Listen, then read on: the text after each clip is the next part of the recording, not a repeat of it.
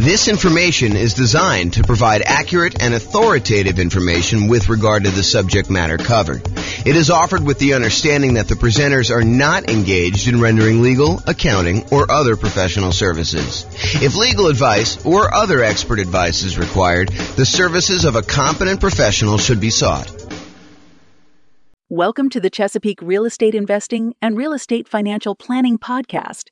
Learn all about investing in real estate in Chesapeake, Virginia, with a combination of real estate financial planning and modeling with numbers specific to Chesapeake, plus syndicated, more generalized recordings of live and pre-recorded real estate investing classes.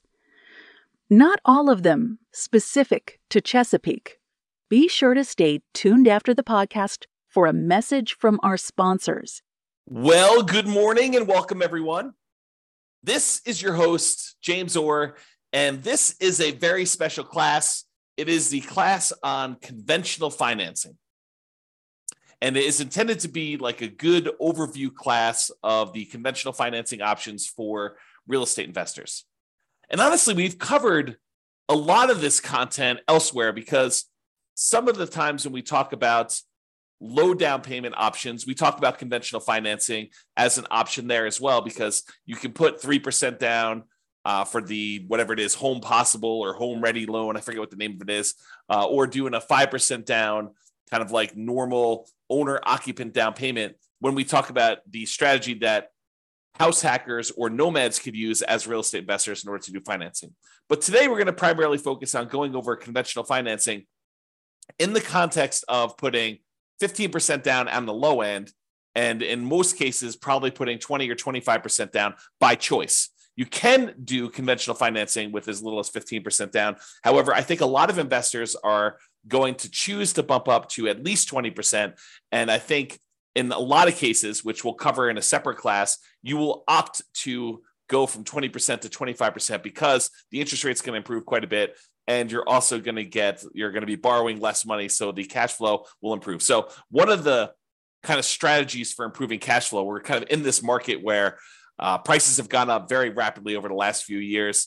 Interest rates are up quite a bit, and rents are sort of lagging behind. So cash flow, even though cash flow is probably more important than ever, cash flow is harder to come by.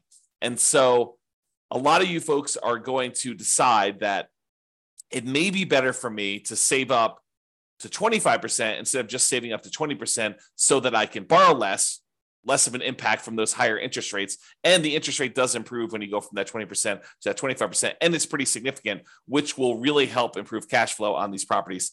And some of you may actually choose to forego financing altogether and buy properties free and clear, which we'll cover in future classes as well. Okay, so let's talk about conventional financing. So why conventional financing? Some investors will be obsessed with nothing down options like the USDA or the VA, or doing some type of like really idealistic BRRRR strategy where you can go buy a property at such a deep discount that you can do the work and pull all of your money back out after you have time to refinance it 12 months down the line. Or they'll be obsessed with low down payment options like doing house hacking or the nomad strategy where you're putting 3% down for conventional financing or 3.5% down for FHA. Maybe you're buying a single family home with FHA or a duplex or a triplex or a fourplex, or maybe you're going to go buy a single family home with 5% down conventional financing. All of those kind of like low down financing options.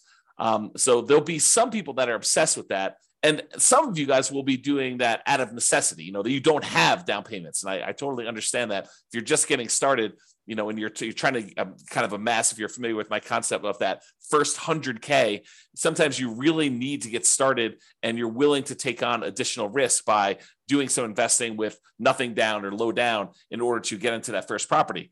However, about 1/3 of all real estate transactions are purchased for cash. And here is the latest Redfin data going through, I think pretty much March, if I'm not mistaken. That definitely shows January of 2023 on here, but I believe it's actually just not showing enough granularity for you to see that it's going through to March. But it shows you what percentage. And so you could see going all the way back to 2011, which at this point is 12 years ago, you could see that it kind of fluctuates the share of U.S. homes purchased with cash. And so you can see that, it's just over 30% there. We kind of peaked out at whatever this is, 37% or so in the 2013 sort of era. And you can see that there's, a little bit of movement here, but the low was about 20% of properties being purchased with cash. And that was in April of 2020, which when interest rates were really, really, really low, right after COVID, it doesn't surprise me that a lot of people decided to finance properties then. When you can get a 3% interest rate on buying an investment property or a 3% interest rate buying an owner-occupant or lower than that if you're buying an owner-occupant, I think we were seeing really, really low around that time. It wouldn't surprise me that cash purchases were at all-time low. But now we've kind of had interest rates kind of creeping up, and the number of properties or percentage of properties that are purchased all cash is pushing whatever this is, 32% or so. And that is a local high. We're basically, for the last 9 years, that is the highest we've seen all cash purchases, which if you ever see me do my presentation on how much longer it takes to achieve financial independence, if you wait that really, really, really long time to save up enough money to buy a property all cash, then you buy that property all cash and you save up to buy the next one all cash. And you kind of do that as your strategy to acquire rental properties as quickly as you can, even though it seems like it's really, really long. It's not that much longer than if you save up and put 5% down or 20% down or 25% down in order to buy rental properties, because the cash flow on an all cash purchase is significantly better than the cash flow you're seeing on a 5% down or 20% down or 25% down sort of purchase. And so you get to financial independence not that much slower, in some cases, maybe even faster. So I'll do another class on that coming up here, but realize that it's not as bad as you might think to do all cash as a strategy. Okay, so with that being said, about 1/3 of all these are purchased for cash, and that's been pretty consistent. And there will be investors seduced by the siren song of creative financing. Those that are attracted to the idea of going and finding, some type of seller, motivated or otherwise, or distressed property of some type, and trying to structure creative owner financing or wrap financing or subject to, or acquiring properties on a lease with an option or lease purchase contract, or do an installment land contract or contract for deed, or in some cases maybe doing loan assumption if you're doing some type of house hacking where you're trying to assume a really good low interest rate loan of some type. So there will be a lot of you, I wouldn't say a lot of you, but there will be some of you who will be seduced by this creative financing and are willing to do more of the real estate entrepreneurship of being in the business of going out there and finding deals, finding motivated sellers so that you can structure these creative financing deals. I don't think everybody is attracted to those. I think some people are, and there are some compelling reasons to do it, but it's not the only way to do this. It's not the only way to achieve financial independence. So regardless of which path you choose, I think having this foundational knowledge of conventional investor financing will help you. Whether you decide to do all cash, I think it's helpful to understand the trade-offs you're making by doing all cash versus doing conventional financing. If you're going to go do this creative financing stuff and you're going to be taking over some loans, subject to or wrap financing or whatever, might it help you to understand how conventional financing works, how it's structured, like what the terms are typically for that? I think it's super helpful. So, having this background knowledge, I think will be helpful regardless of whether you do it or not. And a lot of you are going to choose to do it anyway. Okay. So a quick review of the different financing options that we've already covered in various classes, and go dig into those if you want more information. But here is a really quick overview of the other financing options available. First thing we're going to start off with is the entire creative financing family, which is owner financing, wrap financing, loan assumption, rent to own, lease option, lease purchase, the agreement for deed, bond for deed, contract for deed, installment land contract group, and then subject to, where you buy the property and you leave the existing financing in place. So all of those are available to you if you decide to go the creative financing route. And usually you'll find those by doing your own marketing or doing your own legwork in order to find some type of motivated seller. You usually don't find those inside the MLS. There are probably exceptions. I know I bought at least one property outside the MLS subject to before, but it was exceptional. And it was only one. So really, really unlikely for you to find those types of deals there. As far as down payments go, I think it is likely for you to be able to negotiate some low down payment options when you're doing creative financing. And in some rarer cases, I think you'll be able to find some nothing down options. Another option for financing would be private money. This is going to grandma, someone who has money that they would be willing to invest in you. and you'll be very likely to be able to negotiate low down payment options on those as well. And in some cases, grandma may not require anything down at all. I would say it's based primarily on relationship and trust and a little bit of negotiating, and the quality of the deal can definitely help, especially with certain private lenders, depending on who you're talking to. The kind of complementary group of financing to private money is hard money. Hard money is money from people who are in the business of loaning money secured by real estate. You are very likely to be able to negotiate a relatively low down payment option with those. In some rare cases where you have an exceptional deal, you can probably be able to negotiate a nothing down option with some hard money lenders. It's usually based on the quality of the deal and maybe a little bit of negotiation. And generally for the hard money, we're talking about commercial properties only. By commercial properties, I mean a property you are not moving into yourself. So it's really hard to do a hard money loan on a property you're moving into, usually because the hard money lenders do not want to get involved in the consumer loan regulations. And so they only want to do loans where you are not moving in. So typically not good for house hackers or nomads if you're trying to do some type of hard money. Private money could totally work with those, and creative financing could totally work with those. But hard money is probably going to be a no-go for trying to structure any type of owner-occupant situation with those. And then the typical ones we use for house hackers and nomads, VA financing. It's a nothing down loan option. It requires you to have VA eligibility, which requires pretty much that you've been a veteran. It can be used for single family homes, duplexes, triplexes, or fourplexes. It's one of the 2 loan programs that we can easily use for nothing down or low down in order to acquire those multifamily properties up to 4 units. The other one being FHA. So a VA is a pretty good option if you're trying to do house hacking and nomad.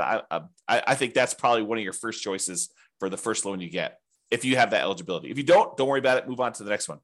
USDA financing is also nothing down, and it requires that it be a rural property. You'll need to check the USDA eligibility map on their website. Just do a search for USDA eligibility map in Google, and it will show you the USDA's website where you can actually go and check to see if a property is considered rural for the sake of getting a USDA nothing down loan on that. So it's not usually going to be in major cities. It'll be on the outskirts. So you may have to drive.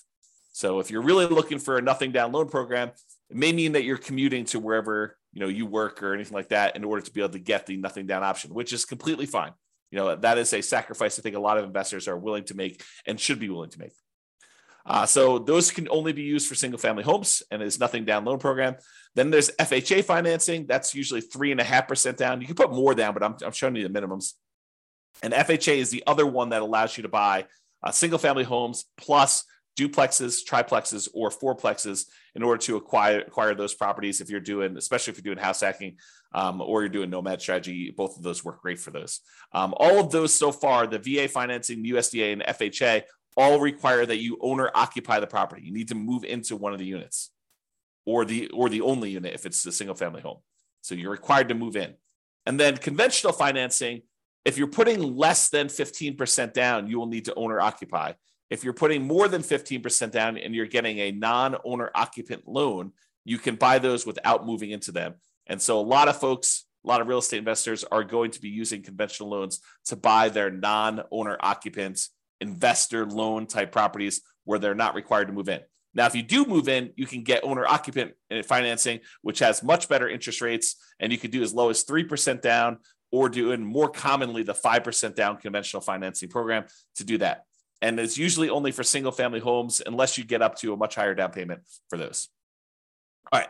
And then usually there's in some markets, there is down payment assistance available, and that is often combined with FHA. And it may help you kind of offset some of the down payment or all the down payment, depending on the program that they have there. So usually for nomads or house hackers, that could be an additional strategy. There may also be in your local marketplace local banks or credit unions that offer low down payment and nothing down loan programs. From time to time, we see those as well. Okay, so that's a review of all the different financing options that we've covered before in other classes. This is the creative financing, which I just covered before, so I'm not going to cover it again. And now let's talk about conventional financing, and specifically conventional financing for investors putting at least 15% down. So you could go and do these for nomads or house hackers. You can move into the property and live there if you wanted to. However, realize that is not the norm. And by not the norm, I mean that a lot of investors are not going to be moving into the properties. They're going to be putting 20% down or 25% down. You can put as low as 15% down and do that. But I think that it's a smaller group of people that are using these loans in order to do house hacking or nomading. Even though I'd like to change that. I would like to have more nomads and house hackers use conventional financing. All right, so conventional finance here primarily talking about Fannie Mae or Freddie Mac. They're quasi-government organizations, is my understanding. Go talk to your lender if you really want to do, or search online.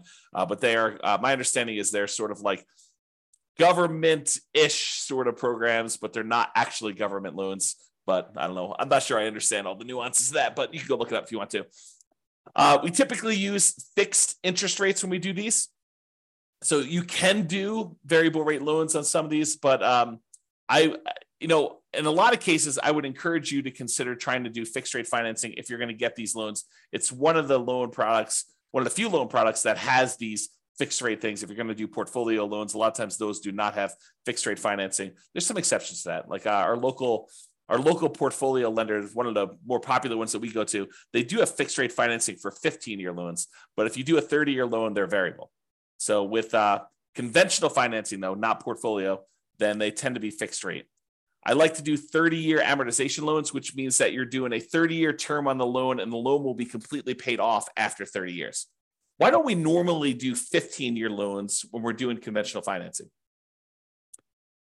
Well, why would you want to? I mean, I think one of the reasons why is you get lower interest rates typically if you do a 15-year loan versus a 30-year loan. But why don't we typically do that with investment properties? I think one of the big reasons why investors would not choose 15-year loans when doing conventional is the payment is going to be so much higher that it's going to have pretty significantly worse cash flow because you have to pay off the entire balance of the loan over that 15-year period. So that's, I think, one of the reasons why people don't do it. Although some investors, especially investors that they have a lot of income from their job and they're able to handle that worse cash flow on their properties, especially if they're trying to do some type of early retirement or they're starting later and they have a very limited time until they get to their kind of retirement age. Some of them may choose to do 15-year financing, although in most cases, when I've talked to clients in the past about the differences between 30-year and 15-year, I tend to explain to them that why don't you do a 30-year loan? And if you want to pay ahead, you can, but realize that the return you're getting by paying ahead is the interest rate of the loan. And I think in a lot of cases, you could do better by taking that money and investing somewhere else. Even if you were going to do a 30-year loan, take the extra money that you would have actually spent on doing a 15-year loan, invest that in something like bonds, CDs, money market accounts, stocks, or some other real estate investment as another example, but something other than paying down the loan and getting a higher rate of return than what you would have gotten by paying down that loan each month, because the return you're getting is actually the interest rate of the underlying loan itself. And so if you take money as an example and you invested it in the stock market and that was growing at, 6, 7, 8, 9, 10%, depending on what you're investing in the stock market, you could use that money to then grow at a much faster rate. When it gets large enough where you could take that thing in one big chunk and completely pay off your mortgage at that point, that actually gets you there faster than if you take the same amount of money each month and you invest it in that underlying loan itself at that lower interest rate. Now, if the rate on the loan is actually higher, then it might be faster for you to do that. But if the interest rate on the loan that you're paying off faster is lower than what you can get elsewhere, it'll tend to be faster if you actually do the investment elsewhere. There may be additional risk that you're taking on. You're introducing the new risk of investing in stocks that when you do that. But I think a lot of folks believe that over a long enough period of time, that risk is a worthwhile risk to take for the return that you're getting. All right, so conventional loans, talked about 30 years, fixed rate financing. It tends to be 740 plus credit scores for the best interest rates. If you're doing owner occupant, as I mentioned before, you could do 3% down or 5% down. The 3% down is that home ready, home possible loan. It's primarily for first time home buyers. 5% is much more common, and you should plan on doing that, especially if it's past your first one. So you might be able to do 3% for the first one, but you're probably going to be doing 5% for subsequent ones, especially if you're doing like a nomad strategy where you're buying a property, moving in, living there for at least a year until you save up your next down payment, then converting that one to a rental. Then you're actually going to go buy a next one with 5% down and repeat this process. You probably should be planning on 5%, not 3%, even though you can maybe able to do the first one for 3%. Okay. Now, if you're doing the non-owner occupant ones, it's usually 15% down at a minimum, and that's going to include PMI. Now, PMI, if you remember, is private mortgage insurance. It's the insurance that you pay to protect the lender in case you default. So the lender basically is like, hey, I really would prefer that you put 20% down to buy this rental property. However, you seem insistent on wanting to put 15% down. So I'll tell you what, I will make you a loan with allowing you to put 15% down. It's going to be a slightly higher interest rate. And I want you to go to this third party and pay them to protect me in case you default. I feel comfortable that if you put 20% down and property values move around a little bit and you stop making payments for whatever reason, and I have to come in and I have to foreclose on you, and then I have to go hire a real estate agent and a handyman to go in and fix up the property and a real estate agent to go market it and sell the property, I think I can get most, if not all of my money back if you put 20% down. You put 15% down, I'm not so sure. I think it might be close depending on what happens in the marketplace and what you end up doing. And so I want to protect myself. And the way I protect myself is I have you pay a third-party insurance company that will pay out if I actually need to foreclose on you and I sell the property at a loss. So they're the ones, third party, that's protecting the lender in case you default. So if you decide to put 15% down, the interest rate's going to be higher. It's a little risk premium baked into there from the lender, and they're going to insist on you paying PMI. Okay. If you put 20% down, the interest rate gets a little bit better than doing 15% down, and you don't have PMI. So it actually improves cash flow quite a bit going to that 20%.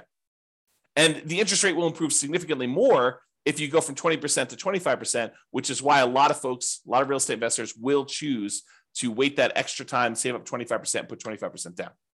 Okay. All right. With that being said, you could typically get 10 non-owner occupant conventional loans per Social Security number. And I worded that oddly. The way I understand it, and check with your lender to make sure that this is true for you, and this is actually the regulations, but my understanding is it's 10 loans, period, if you plan to get your next non-owner occupant loan. So imagine for a minute, you bought a house to live in, then you went and you bought 9 rental properties, and you're trying to buy your 11th property. Those 10, the one you live in, and the 9 that you have as investments, they would all count as financed properties if you still have loans on them. And so you would not be able to get your 11th conventional loan if you're trying to do that as a non-owner occupant. Oddly enough, in that same situation, if you were trying to buy that 11th property as a property to move into as an owner occupant, you would be able to get it because there's no limit on you doing it as an owner occupant. This limit only applies to investment properties. Okay, so that does count. Now, some real estate investors, some couples who know, they're definitely going to be getting more than 10 conventional loans. Maybe they've got a huge stack of money resources that they're already planning on using for down payments, and they know that they're going to be doing this. They may choose to start filing their taxes separately, getting their accountant or CPA to start doing 2 separate tax returns. And then the individual spouses will get loans in their own names so that they each can get 10. So imagine for a minute, you've got 2 very high earners with a lot of resources, a lot of down payments saved up, and they know they're going to want to get 15 loans. Well, what they might do is tell their CPA to start separating their tax returns and then have one of them qualify for a loan and their Social Security number with their own tax return, and have the other one get another property in their own name, their own loan with their own Social Security number on their own tax return. And then you can get 10 each. Okay. Now, talk to your lender if you plan on doing this. Don't say to them, James told me I can do this. You want to make sure that the lender you're using and the underwriter they're using is going to say, yes, that is how I'm interpreting the regulations and the guidelines. And yes, that would work for us in our kind of like loan situation. So before you go through all this extra work of doing that, realize that's there. Now, if you're not going to get more than 10 conventional loans, you don't need to worry about this. Or if you're going to do some type of like nomad strategy where you're buying properties and you're always doing an owner occupant, it doesn't matter either. Just realize that it could come into play if you're trying to get a lot of loans and you've got a lot of resources to do that in order to kind of get these things there. Okay. Typically, you'd add 5% down payment if you're doing multifamily. I will show you the down payment chart here in a second. For Fannie, can you do cash out refinances up to 4 finance 1 to 4 unit properties? For Freddie, it's up to 6. Again, I would check that guideline because I'm getting mixed information on that. So check with your lender to see what the current limit, if there is one at all, on being able to do cash out refinance properties for Fannie or Freddie, because there has been limitations in the past. I thought that's what the limitation was, but your lender should be able to tell you what the exact limitation is at that time. So if you're going to go do it, make sure you do this. And this comes into play, if you know that you're going to do a cash out refinance and you're about to buy your next property, maybe check with your lender and say, hey, should I do this cash out refinance before I buy my next property? Because am I going to be limited in being able to do it after I buy the property? So you're being put on notice. You're being given the information so that you don't make this mistake, right? This is like a heads up. Hey, before I buy a property, maybe I should check to see if there's any other ones I plan on doing a cash out refinance for, and check with my lender to see if I should do that before I go buy this one. For both Fannie and Freddie, my understanding is the rate and term refinance, which is different than doing cash out refinance where you're pulling money out. You're just refinancing the rate of the loan and the term of the loan. You could do up to 10 finance 1 to 4 unit properties if you're doing that. Nomads, be careful because a lot of times it's much harder to do these cash out refinances or even rate and term refinances on the nomad property, because when you do the nomad property originally, you're doing it as an owner occupant, and a lot of times you're putting very little down. Well, realize you got to wait until you have significant amounts of equity in your property. And when you go to do your rate and term refi, you're now refining it usually as a non-owner occupant, as an investor, and you get an interest rate hit on that as well. So a lot of times we're doing these loans on nomad properties with the intention of holding on to them for a very long period of time, or paying them off very strategically. And we're not doing a lot of rate and term refinances on nomad properties in particular. But you may want to discuss that plan with whoever you're talking to about doing that. All right, so we talked about that. Seller concessions. So when you get a seller to contribute some money towards your closing costs, when you're negotiating your offer to buy the property, it's usually written when you make your offer to buy the property as to how much they're contributing towards seller concessions. And it's really a discount to them, right? You're really getting the property at a discount of whatever they're deciding to do in seller concessions. It's like they're netting that much less. So if you ask them for 2% in seller concessions, realize you're asking them for a 2% discount. So you may want to think about that when you're doing that. So when you're doing these loans, though, the maximum seller concessions you can get for doing these conventional loans varies between 2% and 9%. It's usually 6% with 20% down, or 2% for the non-owner occupant loans if you're going to do that. So 6% down with 6% seller concessions, 20% down owner occupant, or 2% for non-owner occupant. There's a separate chart for doing that. I don't know if it's on the next slide or not. I think there's a separate chart in the underwriting guidelines, or talk to your lender. Your lender can give you that. The most common conventional loan is the 20% down. It's for investors. So that's probably the most common one to do. If you're doing investor loans, putting 20% down. You can do 15% down, but realize you're going to pay a penalty for that. I think we talked about that before. All right, so let's talk a little bit about the desktop underwriting version 11.0 standard eligibility requirements for conventional financing. And this just walks you through. This is directly from the underwriting guidelines. You can look this up online, look up Fannie Mae underwriting guidelines or selling guidelines, or the Freddie Mac underwriting guidelines, and you'll see different charts for different situations. I just pulled out one of them for probably more common, or call your lender and actually get your lender to walk you through what your situation is here. But they're usually using something like this. So there's a section here for principal residence. We covered that in a previous class. I'm not going to cover that today. There's a whole section here on doing second homes, which is a little bit different. Usually it's about 10% down for doing those on a purchase. And then you have this whole section for investment properties. So if you're buying a single unit, not a duplex, triplex, or fourplex, you could do as little as 85% down. I'm sorry, 85% loan to value, 15% down for a fixed rate mortgage and adjustable rate mortgage. So you can get both of those options with a single family home. If you're doing a duplex, triplex, or fourplex, they require 25% down. That's what this is showing here.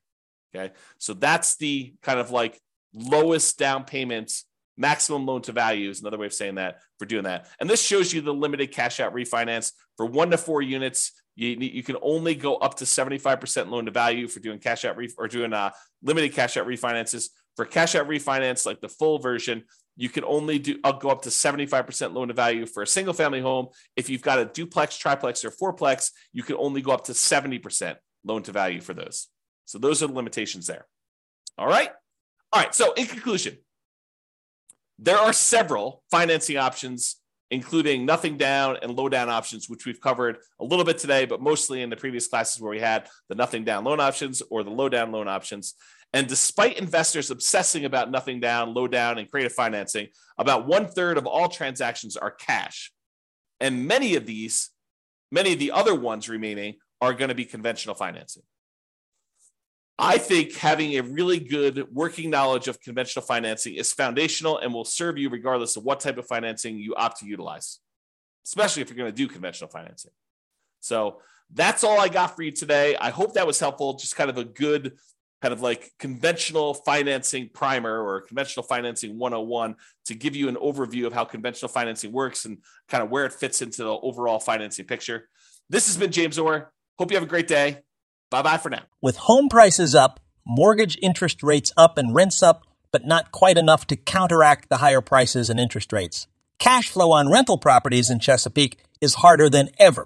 Book a call with the Real Estate Financial Planner to apply our proprietary 88 strategies to improve cash flow on your rentals. See the show notes for a link to schedule your call and improve your cash flow today. If you're a real estate agent, lender, or professional in Chesapeake that wants to help our real estate investor listeners, consider reaching out to learn about collaboration opportunities with this podcast. We'd love to add more value to our listeners by having you assist our investors buy, sell, and finance their real estate investments. See the show notes to schedule a call to discuss collaboration opportunities.